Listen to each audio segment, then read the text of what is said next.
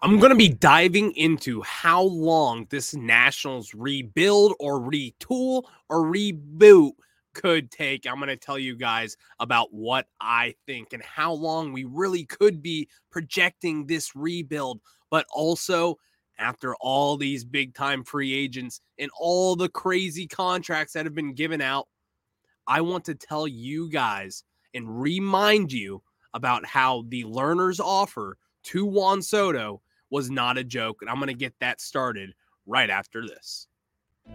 You are Locked On Nationals, your daily Washington Nationals podcast, part of the Locked On Podcast Network, your team every day.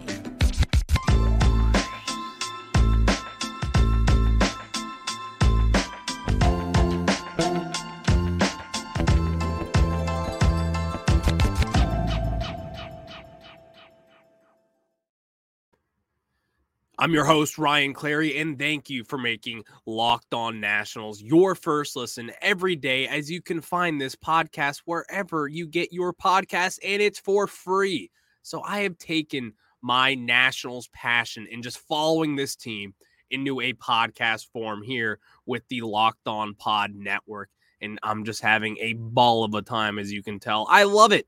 I love talking Nationals baseball, as this is kind of something to where it comes second nature to me.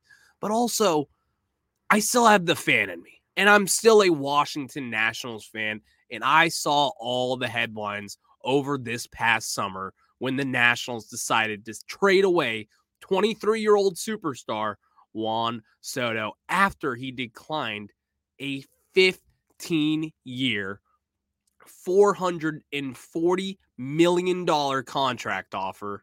And guys, I am here to tell you that offer that the Learners made in this front office was not a joke of an offer. I see a lot of you out there talking about how, what about the AAV? He would have been the 20th highest paid player in baseball according to, or for his annual average. And you're right. But guys, when you're seeing the contracts that are being handed out to Aaron Judge, Carlos Correa last 2 nights ago, and you're telling me that the Learners who offered Juan Soto $450 million over a 15-year period is out of this world? Like, bad? No. No chance. And I'm as hard on the Learners as anyone out there. And I am. But I'm not going to sit here and lie and say that offer was a joke and that they should have bumped up the AAV. Because one thing that we have learned from this free agency is that AAV isn't all that. That's just kind of a talking point amongst talking heads. What people really want and what most agents and what most players really want is over the course of their career, they want the most money in baseball if you're someone like Juan Soto, and you want a lot of years, aka security. And what the Learners did there, that's called security. $450 million was going to be handed out to a 23-year-old Juan Soto who was having a down year also. Like, for example, Aaron Judge just signed a 9-year, $360 million offer. The Nationals offer, while it was 6 years more, was $450 million. That's $90 million more over that long period of time for Juan Soto. That is not a joke of an offer. And that is not even something to where I would even think about, would even say it. And I've said this before. But now as contracts are being handed out and you're starting to see what contracts are really about in baseball, is it truly about the AAV? Or is it just the fact that Soto is confident in himself, which he should be, and he knows that he will be able to get a potentially higher offer, especially when it comes to annual value? But guys, the point is that the Washington Nationals and the Lerner family, as much as we want to sit here and talk about how they don't spend, I complain about that. I complained about that on yesterday's show. I complained about it on last week's show. Every show, you've heard me complain about that. But you know what I'm not going to complain about? I'm not going to sit here and say that they did not try and sign Juan Soto to the deal that would have been fair. Because it was a fair deal for the Nationals and as well as Juan Soto. And why do I say that? It's simple. $90 million more than the highest paid player of all time with Aaron Judge. And some people just don't want to accept that. Some people don't want to take that in account and be like, well, guys, this is kind of nuts, right? Like, it's Juan Soto. He should be getting more money than anyone else in baseball. And that's what he will do. He's going to break the AAV record when he's a free agent in 2 off seasons from now. He's going to get the largest contract in MLB history. There's no doubt in my mind about that. But then again, your Washington Nationals offered him that biggest contract in MLB history by $90 million. $90 million. So I'm not going to sit here and you're not going to hear me complain about how they didn't try, because they did. And is Juan Soto, should he have declined that? In my opinion, no. But you know how Scott Boras does his work. He wants the highest AAV. He wants to wait until free agency to start a bidding war and get the most money possible. But there is risk in that. And that risk is, what if Juan Soto's not that good over these next 2 years? What if he's missing Kevin Long after he departed the Nats after the 2021 season? What if he was kind of that magic trick and waved his magic wand to turn Juan Soto into Juan Soto? Who knows? I still think Juan Soto is the best hitter in baseball, but then again, I can't deny the facts that this guy had a down year, and especially after he got traded to San Diego, he wasn't much better. In fact, he wasn't better. So to sit here today and seeing people on Twitter, on blog accounts say that the Lerners offer was a complete joke is nonsense. It's absolute nonsense. Seeing Carlos Correa sign for what he did this 2 nights ago, he doesn't have the highest AAV. In fact, he turned down more annual value from the Minnesota Twins to sign with the San Francisco Giants. And some may ask, well, why did he do that? Everyone cares about being the highest paid player annually. It's a case-by-case basis. Maybe Juan Soto does. But then also, it's not necessarily about that in my mind. It's about the long-term value. And I think the Washington Nationals put their best foot forward. They put their best offer out there, and they weren't going to be budging and weren't going to go past that. They understood that Juan Soto was never going to be signing regardless. Even if I'll take that back. If you offered him a $500 million contract over 15 years, maybe. But then again, that would be kind of ludicrous to offer that now. And yes, we can see down the road that that's probably what he will be demanding. But if you were to do that now, if you were to offer him that deal now and he were to accept it, it would change the game of baseball in a massive, massive, massive way. It would screw up all sorts of things when it came to free agency and to really budgeting a team. So I'm just here to say, and to really just remind everyone, that you should not be upset with the Lerners for not giving Soto a quote-unquote fair offer. Because in my mind, that offer was more than fair. And it wasn't even close. And we're always hard on the Lerner family. They're in the middle of a sale, or are they? And we talk about how they don't spend money. They don't use their assets. They haven't built up a farm system. That's still, regardless of the point that I'm trying to make, is that what is the real difference here? Is it the AAV or is it the long-term value over a contract? And I'm here to tell you that I think long-term value still means more than AAV. That's just my own opinion. A lot of people would disagree with that, but after seeing Carlos Correa and what he signed for his AAV, he turned down more for a longer tenured offer with, of course, a better organization and a better team that's on the up. But still, you can't sit here and blame them for that. You can't. That offer was more than fair. It was more than anything anyone should have asked for. And in fact, I was stunned to see them make that offer. In order for them to make that offer, good for them. In my opinion, that was kind of like a, hey, we learned from our past mistakes. We lowballed Trey Turner. We lowballed Bryce Harper. You probably lowballed Anthony Rendon as well, even though he was going to be gone either way.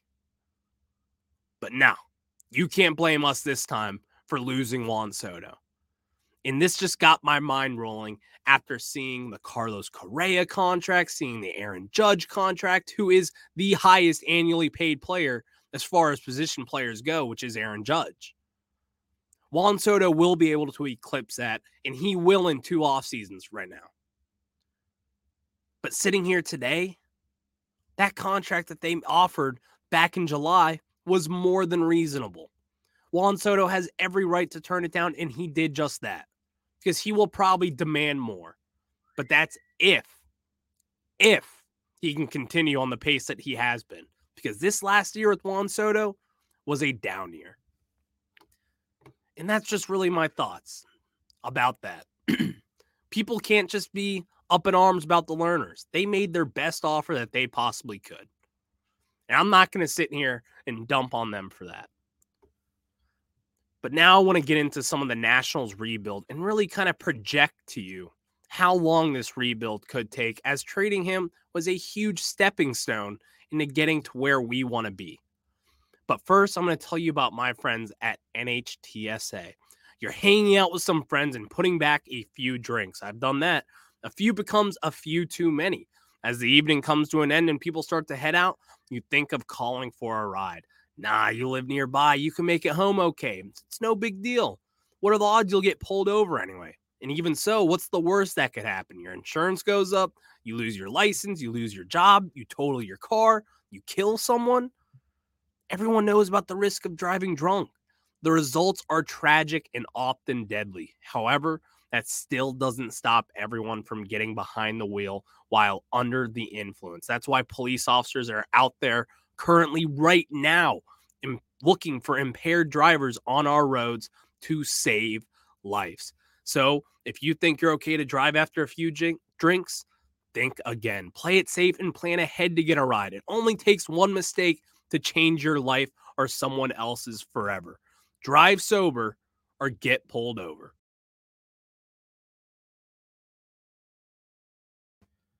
And now I want to get into projecting this Washington Nationals rebuild. And really what I want to hone in on here is how long could this rebuild take? Because there's a lot of people out there who think this could be a decade-long rebuild like the Baltimore Orioles. And I'm here to tell you, relax. It's not going to take 10 years to rebuild this team. Maybe if you kept Juan Soto, then you may have taken that long. But when you trade someone like that and you get the pieces back that we did, there is no chance in hell where we're going to be taking a decade to build this roster back to where it should be for postseason contention. In fact, if I were to look into my crystal ball right now, I truly think this rebuild could be done by 2025, really. And I've been bouncing off those numbers because I'm thinking 2024, 2025, 2026, in that range. But now, after looking at it and looking at the prospects that we have, looking at the picks that we will be acquiring in the future, and thinking about the money that we aren't spending now to when the Nationals do potentially have new ownership, they're going to want to spend. And by that time, to when the Nationals do start spending their money, you're going to have a lot of cheap guys on rookie contracts that are going to be saving you a lot of money, and they're going to be making a big difference in the major leagues. Because right now, if you were to look at our top prospects rankings on MLB Pipeline, Robert Hassel III is our number one prospect, although That will change, and that did change with Baseball America. They actually went ahead and put James Wood there, number 1. But I'm not really looking at the prospect rankings here today. I'm looking at the ETA and how long some of these guys to where it could take, because that's what matters at this point. You look at guys like Cade Cavalli, who is a high prospect with the Washington Nationals. He was our number 2 prospect behind Brady House this past season. He arrived in 2022. He's going to be on the opening day roster and potentially, who knows, probably be our number 2, number 3 starter when it's all said and done. You look at Matt Cronin coming out of the bullpen, left-handed pitcher. Then you look at someone like Robert Hassell, who right now is projected to be up later in the 2023 season. But although I will say, I don't see him coming up. If he does, maybe it's like for the last 2 weeks of the season. He starts a few games, gets his feet wet. But even then, I think 2024, or really probably around May of 2024, is really when I would project for Robert Hassell to make the jumps. Then you look at Cole Henry, again, a second-round pick in the 2020 draft out of LSU. And honestly, he's been one of our sleeping giants with the National League system. In 9 starts this past season, had a 1.71 ERA, 31 innings pitched, and had a whopping 34 strikeouts, which is nothing crazy.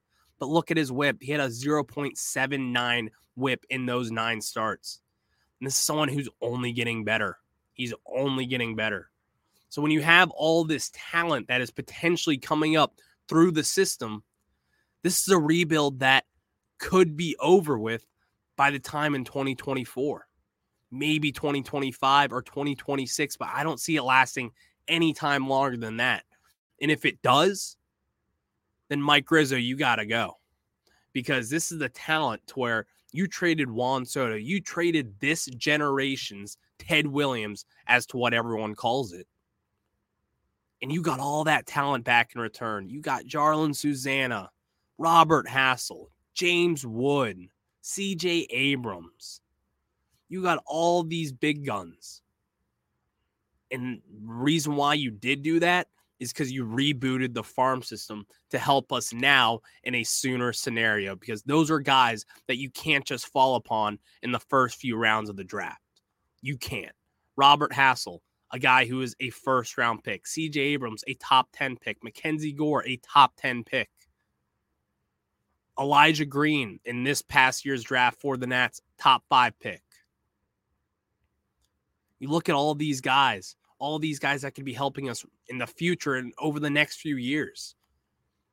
If all of these things happen, if they do successfully work out, then we're looking at a 2025 solid contending roster. And that's not even to say that the Nationals won't spend. If they do spend, this team could be better after this coming season. They could actually be a postseason threat depending on how things go. But if you add next winter, if you're actually aggressive in free agency, this is going to be over a lot sooner than you would think. And in fact, that's what I do think. I do project us to spend some money in this coming offseason. But thank you for making Locked On Nationals your first listen today. For your second listen today, check out Locked On Sports Today. From the games that matter the most to the biggest stories in sports, go beyond the scoreboard and behind the scenes with local experts and insights only Locked On can provide. Locked On Sports Today, available on this app, YouTube, and wherever you get your podcasts. And as I was saying, pump the brakes on the Washington Nationals taking a decade to rebuild this roster. It's not going to happen. And have a little bit of faith in Mike Rizzo. As truthfully, we all owe him an apology after seeing all these contracts getting given out this past season, or really over the last few weeks. We owe him an apology. For what he offered Juan Soto was not a joke. And this is someone who recognizes that this team is in a rebuild, and he is putting his best foot forward in order to make this the fastest rebuild possible. And so projecting this rebuild, I say give it until 2025, maybe 2024, if we're lucky, if we start to spend a little money next offseason. and we'll wait until then. Because, guys, I'll say it right now. I'm sorry, Ted Lerner, and I'm sorry, Mike Rizzo. You guys have done fine when it comes to Juan Soto, and you guys did the best possible thing in trading him now. Because you know what would have been worse than trading Juan Soto? Was having Juan Soto walk out that door. And I can't stand that. But before I get into some more salary cap stuff, I'm going to get into a little salary floor, as some people have brought this to my attention, and it's definitely 100% worth consideration. But before, I'm going to tell you about my friends at BetOnline. BetOnline.net is your number one source for sports betting info, stats, news, and analysis. Get the latest odds and trends for every professional and amateur league out there, from pro football to college bowl season to basketball and World Cup. We've got it all on BetOnline.net. We're in the thick of basketball season right now, and your boy loves to splash a little cash on these NBA games, NCAA games, whatever may be happening. And my friends at BetOnline, they got all the stats, all the news, and all the analysis that I will need in order to place those bets and feel comfortable in my own skin. So we're always the fastest and easiest way to get your betting info. And you can head to the website today or use your mobile device to learn more. BetOnline, where the game starts.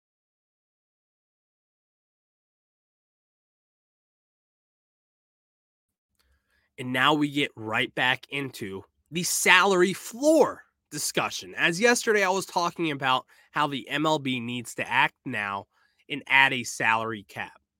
Well, now let's talk about a salary floor for the teams that aren't spending the money, because there are plenty of those right now when it comes to not spending money.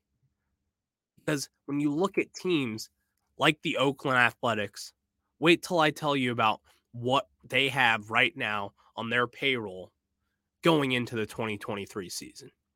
Obviously, at the top, you have $274 million for the New York Mets. You want to see what the Oakland A's are? Dead last in the MLB. And this is not a joke. This is all according to Spot Track. $4.5 million. $4.5 million. That is what they are spending currently. And this will go up. This will go up. It 1000% will. No one is denying that. You know who's second to last? The Baltimore Orioles at $18.6 million. 28th, the Pittsburgh Pirates, $30.65 million. 27th, the Tampa Bay Rays, $31 million. Now that right there is way more unacceptable than the New York Mets spending $274 million right now. Think about that difference. From the top, the New York Mets, $274 million, to the Oakland A's at $4.5 million. Not only, I was hammering this yesterday, in order to spend in the MLB, in order for have your best team possible out there, you need to spend your money. And the New York Mets, kudos to them. They're doing just that. I just think it's too much. But there is a problem as big as spending too much money, and it's not spending enough money. That is the next biggest issue in Major League Baseball. They need to implement some sort of floor to where teams can no longer just not simply pay players. And yes, I am for tanking. And some people could say, oh, well, it is tanking. No, this is not. This is something to where you have seen this from those four teams forever and ever. And it has been a part of Major League Baseball to just simply not spend money. And if you can't reach the floor of what teams should be spending annually, then pack your bags. Your owners are out. It's that simple. You have to be able to spend some sort of money to feel some competitiveness on the field by spending money. It's that simple to me.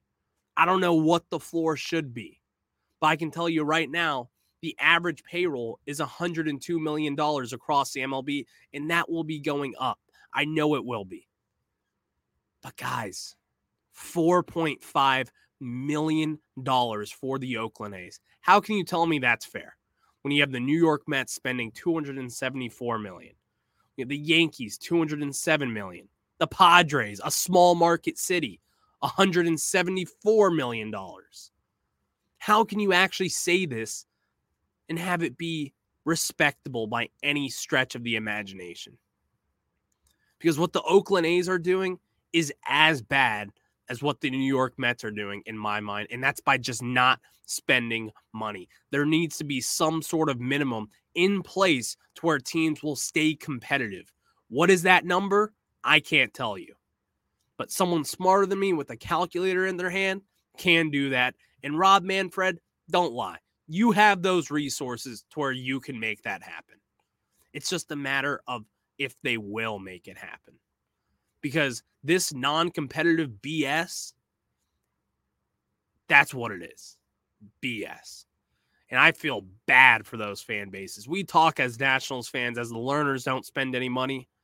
But good Lord, $4.5 million right now for the Oakland A's. And again, that's going to go up. I know it.